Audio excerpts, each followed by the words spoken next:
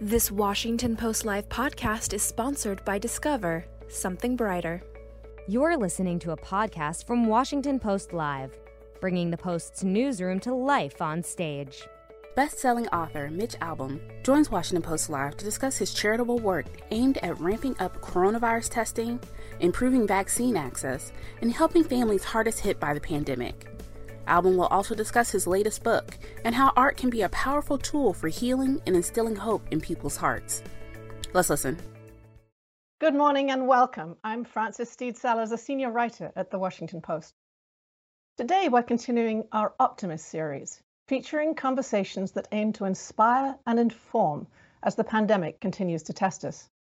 My guest today is Mitch Albom, the best-selling author who's devoted much energy in the past few years to recovery projects in both Haiti and Detroit. A very warm welcome to Washington Post Live, Mitch. Thanks, Francis. Well, Mitch, let's start by talking about the pandemic. I'm thinking about a piece you wrote in February in the Detroit Free Press, echoing President Biden when he talked about a dark winter and saying how much we had been kept in the dark, in your view.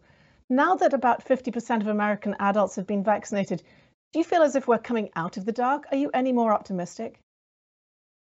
Well, I was always optimistic. I think you mentioned in the open about working in Haiti with an orphanage, and I think when you do that on a monthly basis for now 11 going on 12 years, you would learn to be optimistic about everything. You can't survive otherwise. And so I always thought we would come through this. I knew our science was good, and it seems more now an issue of, people sort of accepting what they want to do going forward. And I don't think just this vaccine is going to be the end of it. I think there's going to be booster vaccines and things like that. And we'll have to come to an equilibrium where we respect people's individual rights, but we also respect the need to participate in society. But I do think the dark winter has passed. We have a parent answer for it in the form of this vaccine. I'm hoping that we'll figure out a way to get the rest of the world on board with that too, because I go down to Haiti and there's not a smidge of a vaccine there anywhere. And we've been on lockdown in our orphanage for a year and a half out of fear of this, coming in and spreading right through our population. So, I think I've been blessed to be able to see it from a bunch of different angles. And I think as far as America is concerned, we have reason to be optimistic. Well, tell me a little bit about the work you've been doing through, say, Detroit, about your own city and the hardships you have experienced there and how you have tried to address them. I came to Detroit in 1985, so I've been here a long time. And, Detroit is a pretty hard-hit city, and especially during economic downturns, we tend to take it on the chin quite a bit. I started my first charity when I was here after a few years, and after writing Tuesdays with Maury, and sort of being guilted into doing more for society by my old professor than I had been doing before. I kind of went full bore into it. I formed a thing called Say Detroit in 2006 after, ironically, we had the Super Bowl here. And I had read that there was going to be a party for the homeless for the Super Bowl.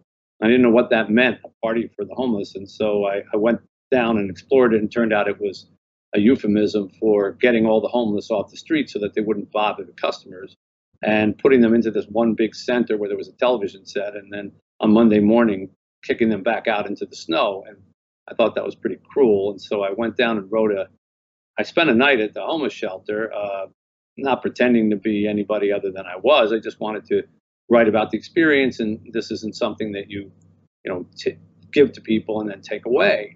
And while I was online for the meal, I got my bed and my blanket and my bar of soap and all that, and then I was online for the meal, and this guy in front of me turned around and he looked me up and down and he said, "Aren't you Mitch Albom?" And I said, "Yeah." And then he looked me up and down again. He said, "So what happened to you?" And that was a really important moment in my life, even though I laughed when it happened. But I realized that he had every right to ask me that question. And, if not for the grace of God, it could have been me. And in the years like 2006, 7, 8, 9, going through the real estate crisis, there were a lot of people who never thought they'd be on those lines that suddenly found themselves there. And so I wrote a column about it, and I tried to raise enough money to keep everybody who was in those shelters for the Super Bowl in them for at least another 3 months until the weather warmed up. And I needed to get $60,000, and I ended up getting $320,000 in a week, just from people sending in $5 and $10 donations because they were moved by the same thing I was. And so I used that to create Say Detroit, which stands for Super All Year Detroit instead of Super for one weekend. And we've grown from that into an organization that umbrellas 9 separate charitable operations. We have a daycare center for children as young as 5 days old whose mothers and or parents are going through treatment or homelessness, and so they have no place to put their kids if they're trying to get a job, to the nation's first medical clinic for homeless children, which used to be a huge problem here in Detroit, because if you took homeless children to a hospital for medical care, emergency room, they would ask for an address, and if you didn't have an address or you lived at a shelter, they would call social services and take the kids away. And so consequently, nobody who was homeless ever brought their kids in for medical care because they were afraid they would lose them. So we created this clinic that asked no questions and became the first in the country to do that, and still going strong. Now takes care of the entire population. We have a big rec center, an after-school rec center for 300 kids that does everything from football, baseball, basketball, soccer, and the rest, to a digital learning center with computers and a reporting studio and things like that, and many, many other programs. And it's a multi-million-dollar operation now that grew from that one column. And I spend more than half of my work week on that and Haiti, and then I spend the rest of it trying to write books. Mitch, one of your recent radiothons raised an awful lot more money. I think it was $1.5 million. What does that huge outpouring tell you both about the needs of the community, and a community that you've got to know so well, and also the generosity of people who are donating? Well, put an asterisk on that 1.5 million. It came in December of last year, which was in the big thick of the pandemic. So the fact that we were able to raise that much money in one day, to me, it speaks to Michigan. I'm very proud of this state. I'm very proud of the people who live here. It's a blue collar kind of place, and yet when it comes to giving, it's the gold standard. I've never seen people so generous. People who will write you notes and saying, I'm on disability or I'm on Social Security, so I can only afford to give you this, but please take this. It will come with almost an apology. And these are people who can hardly afford to give any money away, and yet they make up a huge part of that 1.5 million. And that was a lot of hundreds and hundreds and hundreds of phone calls from people just, making donations, knowing that somebody always had it worse. And I think that that's what we kind of live by here in Michigan. That we have Detroit and we have Flint and and yet we have other Grand Rapids and Bloomfield Hills and places that are doing well. And I think people are well aware of how short a distance it is from doing well to not doing well. Here in Detroit and here where I live, I'm blessed. I've worked hard and I live out in a comfortable suburb, but 20 minutes is all it takes for me to go to some of the worst poverty in the United States, maybe sometimes less than that. And so I think we're all just acutely aware of how responsible we need to be for one another. And I'm very proud to live in this state and this city. So, Mitch, one of the things that the pandemic has highlighted almost more than anything else is these huge socioeconomic, racial and ethnic divides that you're talking about. Do you feel now as if Detroit is about to bounce back? Well, time will tell. We took a big hit on this. The shame of it was that Detroit really had bounced back just before this pandemic hit. It was, apartments were impossible to get. And that might sound normal in Washington, but around here, for years you could give away, there was not that long ago, the average house price in Detroit was $7,000. So or the median. And so to have suddenly demand and office buildings going up and restaurants and recreation places and clubs and everything, just burgeoning was fantastic. And then this came and a lot of those restaurants went out of business. A lot of people decided I'm not going to work downtown. And we kind of got knocked over like a wave. And, if you're ever in the ocean and you think you're doing fine, and then a big wave comes along and knocks you back on your butt, you have to get up and walk back into the water. That's sort of where we are here again. I know that our resilience will address that, but I can't really say how quickly we will rebound. It's going to take some effort. But fortunately, Detroit, we didn't have a lot of the division, certainly not in the protest types of things or anything like that other major cities in America did. And I'm very proud of that here in Detroit, too. Race relations are a challenge everywhere in the country. But I think in Detroit, we've been through a lot. We've been through cities burning down several times already. And our police chief was very smart about it. Our people were very smart about it. And I think we came through that with some shining colors. And that helps in terms of we're not facing the challenge that some cities are after last year in terms of trying to attract people to come back down. It's just a question of the businesses having money to operate.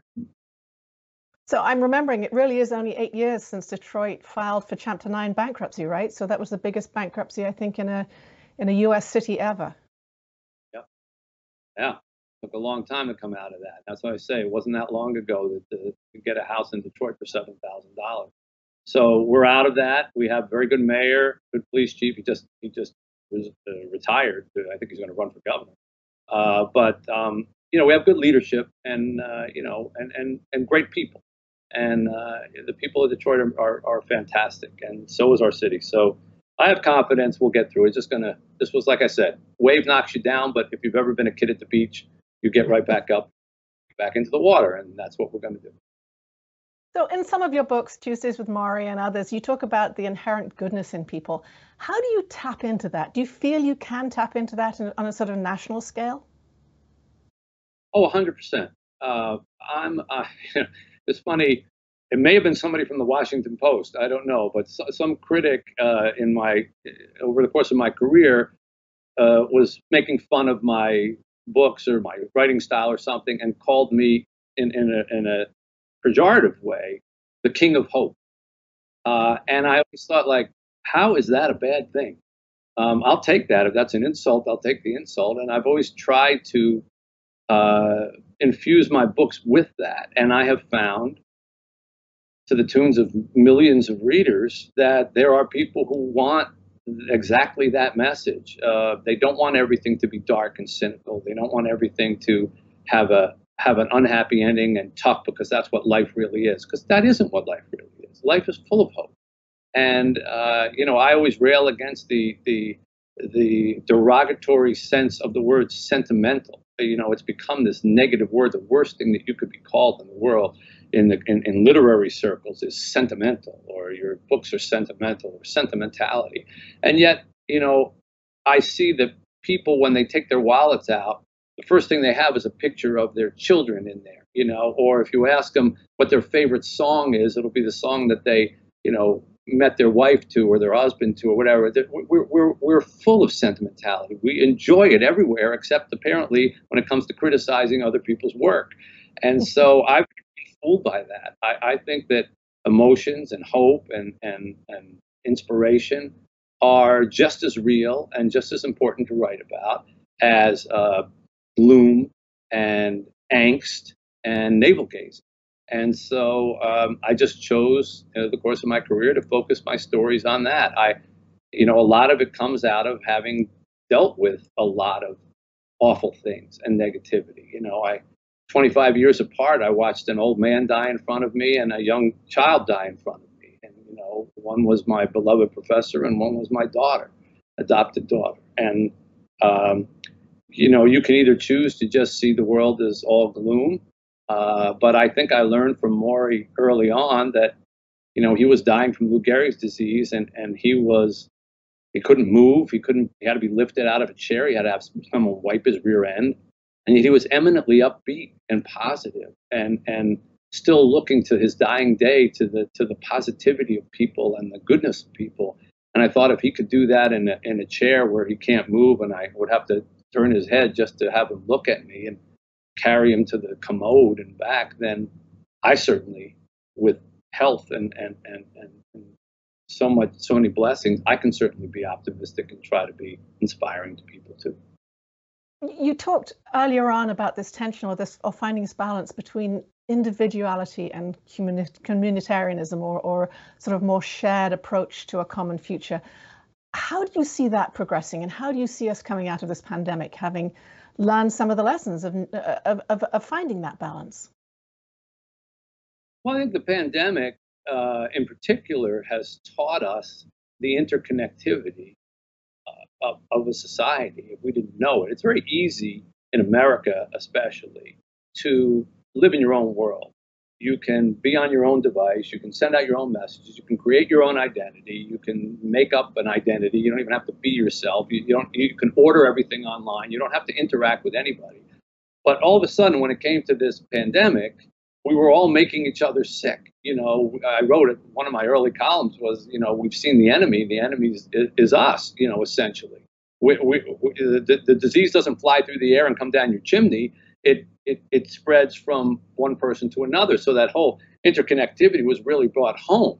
And I think the solution is also the same thing, that we need to watch out for one another. We need to create a vaccinated society where we can be safe for one another. But in the interim, we're wearing masks and we're social distancing, and we all have to do it with one another or it doesn't work. Again, I bring back the fact that I work in Haiti. I'm there every month. And so I see the other side of connectivity, where people live out in the street and there's no such thing as isolation, and you have to rely on one another sometimes for bread or for water or for a couple of good or something to borrow something. There's no way you just go off and live by yourself there. And of course in an orphanage, it's an exercise in connectivity. So I see that exists inside human beings. I think it's more of a challenge in America because we do make it so easy to live apart. But I think that this virus has taught us that we get into things collectively, and we're going to have to collectively get out of them. And I do see a lot of that spirit. I know there's a lot of emphasis on who's not getting vaccinated, but I mean, we've had,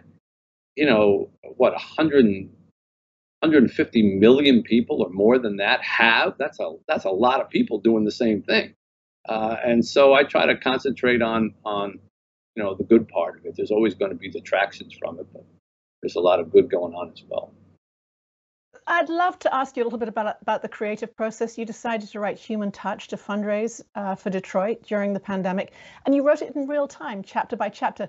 Could you tell us a little bit about that process, how it developed, and what made you think that was the right way to go about fundraising? Well, first of all, the first thing I'll say about that process to any writers out there, don't do it. It's terrible. It's, trying to write a novel a week at a time and staying 1 week ahead of its publication is torturous. And I lasted 8 weeks. It was like being on a bull, in a bull riding contest. And then it was like, okay, I got to end this thing because I can't keep this chase up. But it was necessary. And the reason that I did it was, our city was really, we were the worst in America for a stretch of time. There's a number of reasons for that. Obviously we have a large poor population. We have a lot of people who live in intergenerational homes. There's a lot of grandparents living with grandkids, living with aunts and uncles and all the rest. Transportation was a huge issue, and people couldn't get out and get tested, and just the availability of information. It was really bad. And I love my city, and I wanted to try to help out. And I gave of my own money. I gave of our own organization's time and efforts, but we needed more. And I thought, well, what's the one thing that I have that I can give that can maybe raise some money quickly? And that was my writing. I'm blessed to have a sizable audience of people who read my books. And so I decided, let me put a book together and give it away for free. There was some talk about maybe charging $1 or $2, but I said, no, you know what? I told the publishers and Audible, who helped us with the audiobook, I said, I trust people. Just tell them it's for free in exchange for a donation. And I believe that people will come through, and we'll just rely. And they said, well, what if they don't donate anything? I said, well, then the next person will donate something. And so I wrote a story about 4 a street corner. I had this idea in my head, and I live in a, you know, this kind of a small town here in Michigan, and I wrote a story about a small town in Michigan and a street corner that had four houses on the four corners, and in each house was, you know, a different family with a different set of circumstances. One was a doctor and was in the thick of this whole thing, and one was a Chinese American family, and one was had a Haitian member of the family with a little boy, and one was an older business person. And so all the different elements that came into play in the pandemic were represented on these four corners. And I did it in real time, of sort of like as the disease was progressing, how it affected their camaraderie and how they used to all get together and at each other's houses every weekend, and the kids would play, and how that slowly started to get pulled apart, and suddenly they didn't trust one another, and there were some actions taken against the Chinese American family because of the virus, and I just sort of, you know, followed the characters, and of course it was hopeful because it is something that I wrote, and the little boy, the young Haitian boy, it was actually the key to everything. He had sort of something in his blood that made him immune to this disease, and they didn't figure it out at first, but they figured it out towards the end, and so we put it up, and we just asked for donations, and we ended up raising, gosh, I mean, it's still going on, but I mean, we ended up raising close to $1 million, and a lot of that was just, you know, $5, $10. It was no minimum, $2, $1, and I was proven correct that the inherent good in people, when they realize you're trying to do good, it can be contagious, and so we took all that money, 100% of it, and we opened up the first testing center in Detroit that you could walk up to. There was only one for a stretch of time. You had to drive, and it was way in the north part of the city. Well, many people in our city don't drive. They don't have cars. So how are they going to get tested? And then we turned it into a vaccination center, which we're still operating today. And we did all kinds of things with PPE and food delivery to seniors, and opening homeless shelters to take the overload of people who had COVID-19. Where were they going to go? So we created shelters, helped fund them where they would go. So it was a success, but as a creative process, it's very hard. Very, very hard. Well, I'd actually like to ask you a broader question about the creative process after or during a disaster. Clearly, it can be a bomb, but it's not. It can be controversial. I'm thinking back to 9/11 and some of the photographs after then that people saw as exploiting a disaster. Where does art and entertainment fit in our efforts to overcome and manage a disaster such as we've been through in the past year? Well, that's a good question. I think a lot of it has to do with time. You know, if someone were to make a 9/11 film now or a novel now, it would be received quite differently than if they tried to do it in 2002. And I'm sure the same holds for this. You know, that's why it was interesting to write about a virus that was still going on in a fictional form. That's why I thought it was really important to have hope in it, because to just write about it and have it, you know, an Armageddon, an end of the world situation, how is that going to help matters? And I could see that being rejected and nobody embracing that. What people embraced in Human Touch was the positivity, was that there was going to be an end to this.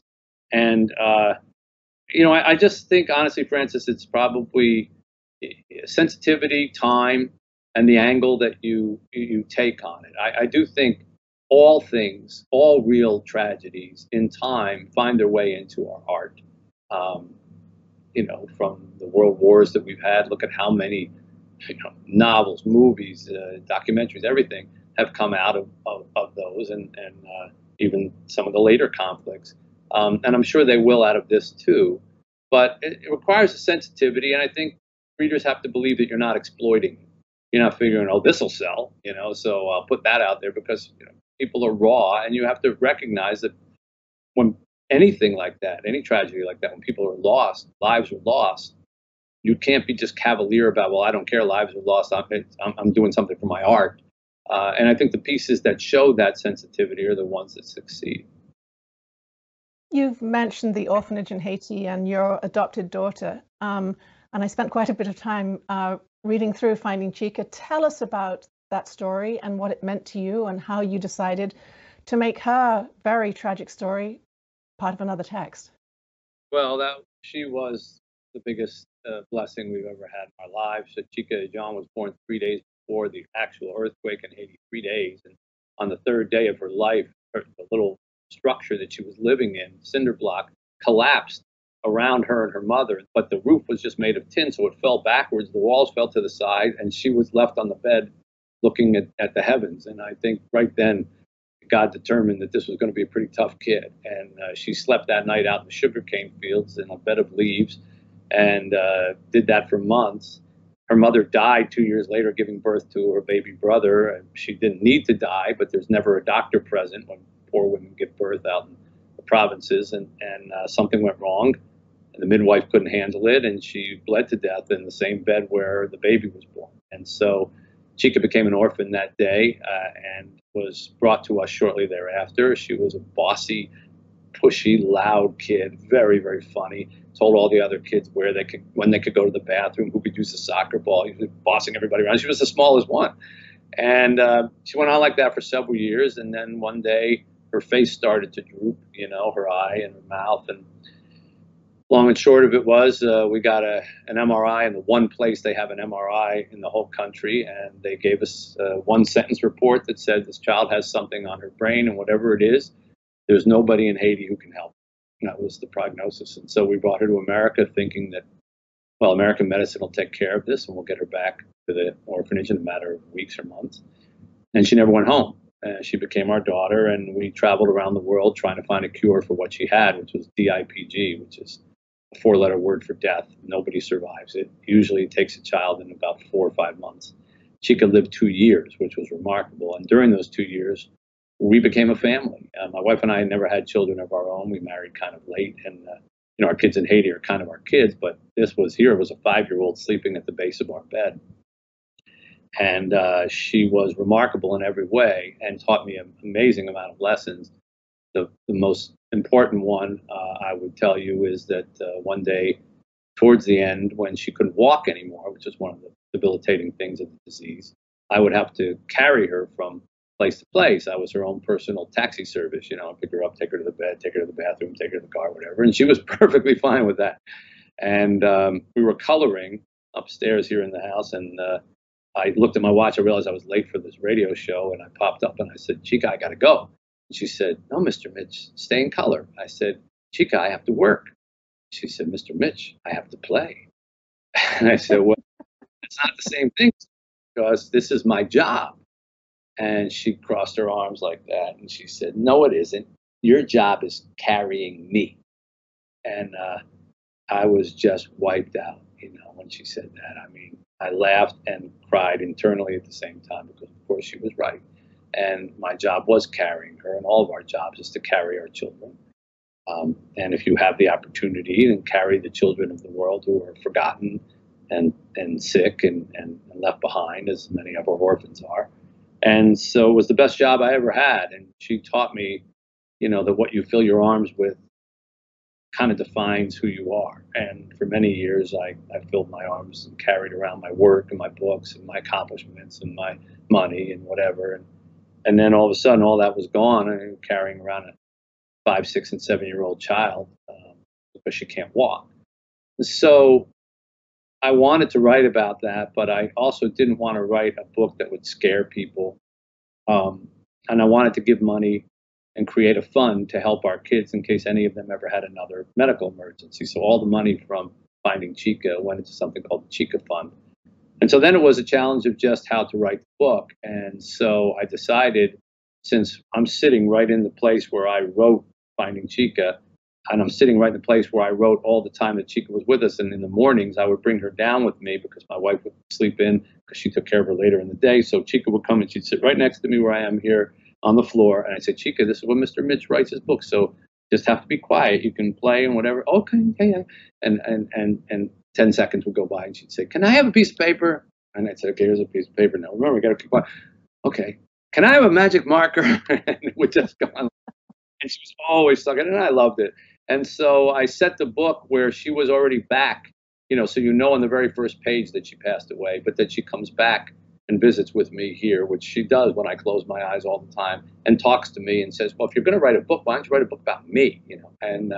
And so I do. And the whole book is sort of just this conversation with her about how she came into our lives and how we made a family. And I tried to put it as upbeat and positive as it could be, so there's no horror at the end. You know what's going to happen. And to me, that's the best book I've ever written. And I know that's sacrilege for Tuesdays with Morrie fans, and I'm very proud of Tuesdays with Morrie and the 5 People You Meet in Heaven, and the books that are favorites of people. But you want to feel that you get better as a writer as you get older, and I threw myself into that book. I became physically ill at the end of it from doing so, but to me, it's the most important story I can tell. And it's a universal story about families and how there's lots of ways to make a family, but there's no wrong way. And that's the message I wanted to get across. Well, it's a powerful message. I'm sorry we've run out of time. It's a powerful message to leave us with, and how to make a family, and that wonderful, resilient little girl you were with. Thank you so much for joining us today, Mitch. My pleasure. Thank you also to our guests. Washington Post Live will be back tomorrow at 1:30 when my colleague Michelle Norris will be talking to the Academy Award-winning filmmaker Barry Jenkins about his series, The Underground Railroad. Don't miss that. I'm Frances Steed Sellers. Thank you so much for joining us today. Thanks for listening. To hear more interviews from this series and other Washington Post Live programs, visit us at WashingtonPostLive.com.